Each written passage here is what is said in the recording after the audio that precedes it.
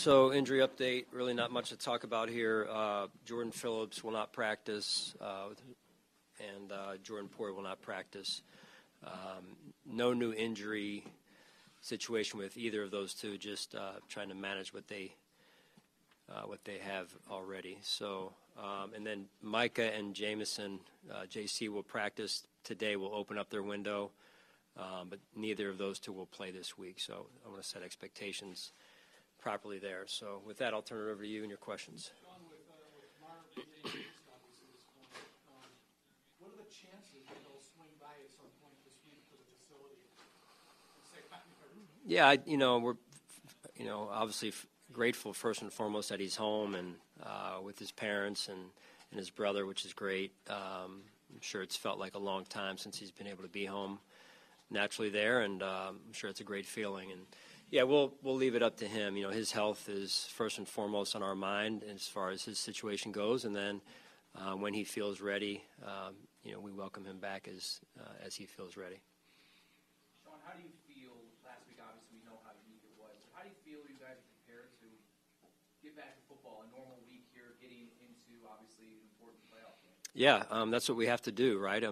It's a good football team that we've split with this year, and we have a lot of respect for them in terms of what they've done and what they've accomplished this season. So, we've got to get ourselves ready to go. Just down on Tua that he's out for this game. You had indicated the other day on Zoom, I think, that you said something to the effect of you had a feeling that you knew which way that was going to go. Did it go the way you expected? Yeah, I'm not going to get into that. I just, we just got the news, Adam. So, we'll plan accordingly on that, and obviously getting ourselves ready to go here for Wednesday practice, and based on now that we have a feel for the quarterback there. One follow, I guess. I mean, that for a lot of us, I think, came down sooner than we expected in terms of getting official word on that. How much does it help you, I guess, honing preparation to have a sense that he won't be? Yeah, I mean, we control what we can control, and again, we're just focused on making sure that we're putting in the work, and knowing obviously gives us some clarity on who's going to be back there. Hey, Sean, with Micah Hyde, you said you're opening his practice window today. What is that? What has that whole trajectory been like throughout the season? Because it was originally he was done for the year, and now there's a slight bit of movement. Yeah, credit to Micah and the doctors. He's just been so focused on leading, number one, where in the position he can lead from since he's been out, and then and influencing our team that way, and then now it's him getting back on the field and just taking it one step at a time. So again, we'll just one day at a time right now. So that's really where it's at. Were you at all thinking that this was a possibility when it first happened? Because again, the season-ending stuff was pretty popular, but now that it's kind of progressing. Yeah, you never count Micah Hyde out. And I would say the same with JC. I mean, JC's prognosis was what he went through with the surgery and everything, but those two have just been so positive since they've been back in our building and around, and the way that they've worked to get themselves to have a chance at this point, right? So I think my hat goes off to those guys. I commend them for their work and their mental toughness, and here we are. Sean, I know we'll ask him what it was like, but from your perspective, what was it like to have Coach Micah for a while, a guy that's been around the players, helping, game days, things like that? What's that been like for you and the team? Yeah, I think it's been, we've been very we've benefited from that. That doesn't happen all the time in terms of a player that goes out, wanting to be around, wanting to be in the meetings, wanting to be on the field, and offering his wisdom, his experience. He's done a great job with that. And again, knowing Micah, and you guys know Micah, it doesn't surprise you, right, that he's wanted to do that and he's done it.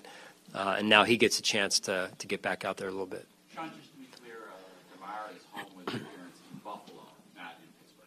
Buffalo.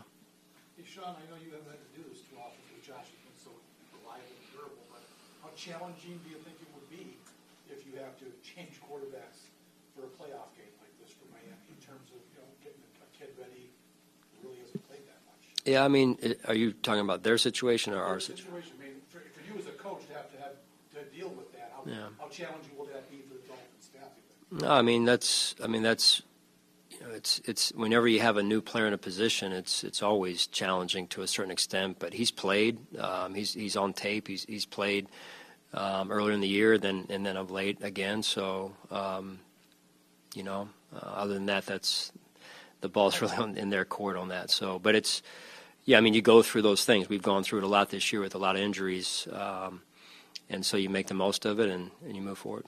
What changes for them with Skylar in there? Anything you noticed from the early tape compared to maybe the tape recently? Yeah, no, I think in the tape that I've seen, I think he looks good. He really does. They've done a good job with him, and he seems to have good command of the offense, and does a good job back there. And so again, we just got to prepare ourselves, get ourselves ready to go here. Sean, you guys opened the season as preseason Super Bowl favorites in a lot of different places, media, fans, or otherwise. You've gone through now a full regular season with those lofty expectations. What, if anything, has been the impact of those expectations on the team, or maybe even on yourself? I think we've always tried to put that in the right context, and I think that's the best thing we can do, and that's still the case. We're now in the postseason.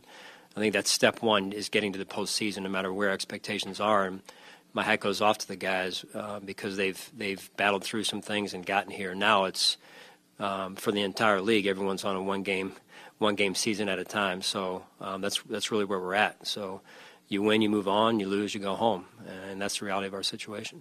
You had this challenge last year facing the Patriots in the wild card, but just facing a team for the third time that you've just recently faced. You both know each other so well. Just kind of, what do you think about that challenge? What comes to mind? Yeah, I mean, they're a good team. They're very talented. I believe they're well coached.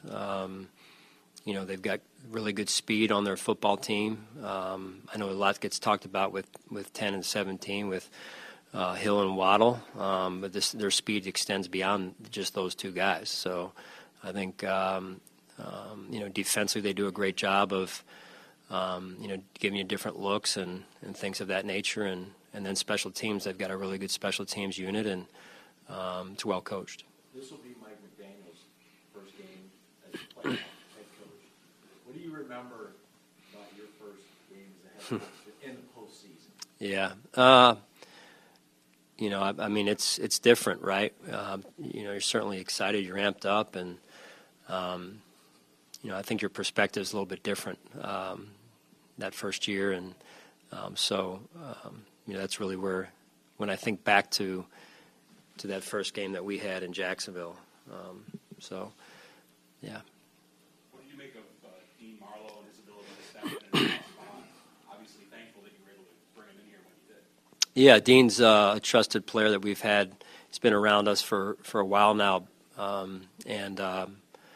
he's a good steadying force for us, and he knows the defense, and he has good rapport with Jordan and Micah.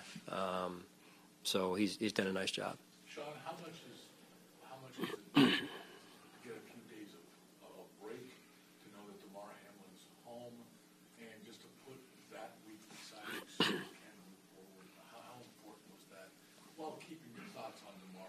Yeah. His continued recovery? Yeah, and that's what we have to do. Like I said earlier, and DeMar is in his health and well-being is number one as far as that goes. Feel really good about where that is, though, and the fact that he's home and with his parents. And for us, as DeMar's dad has said to us multiple times, and DeMar has mentioned as well, it's they want us to go do our job, and that's what we've got to do. Sean, this is one of the heaviest games in the NFL. What type of challenge does that present for you guys? And how have you seen how they've had success with it? They've done some things pretty well. Yeah, they do. Like I said, they do a lot of stunting up front and give you different looks with pressure and bringing pressure off the edge, up the middle, zero pressure.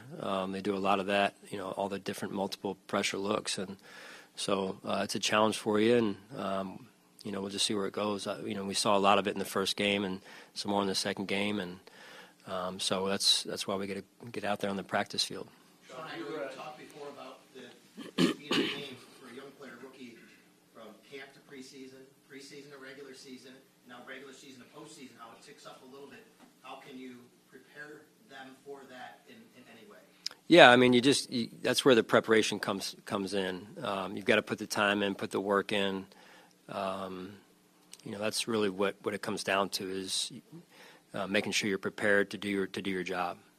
Sean, do you remember where you were doing 6 years ago today? You probably do, though. That's a little weird. But You're sitting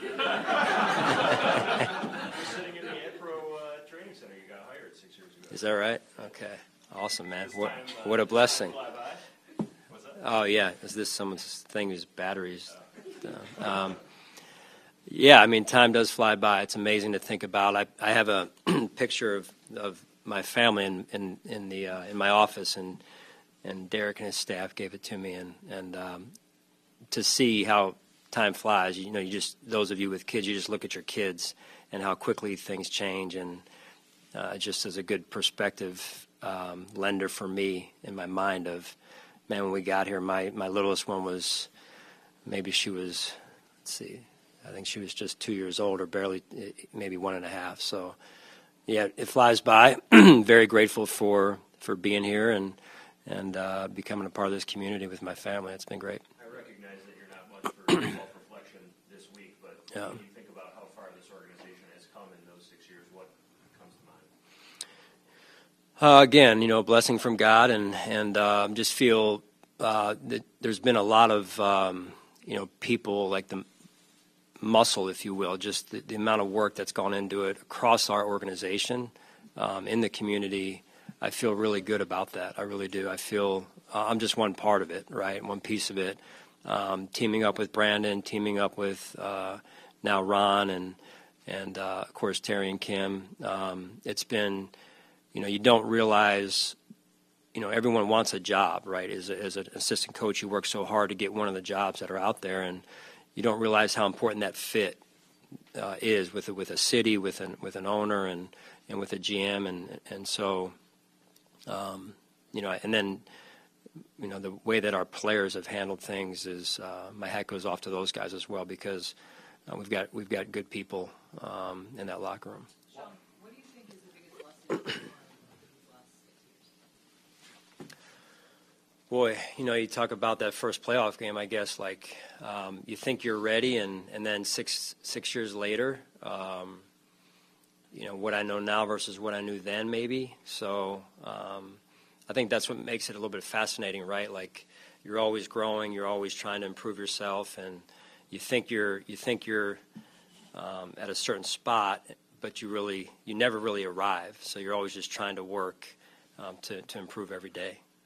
Why is Buffalo such a huge advantage in the playoffs, hosting a playoff game in Buffalo?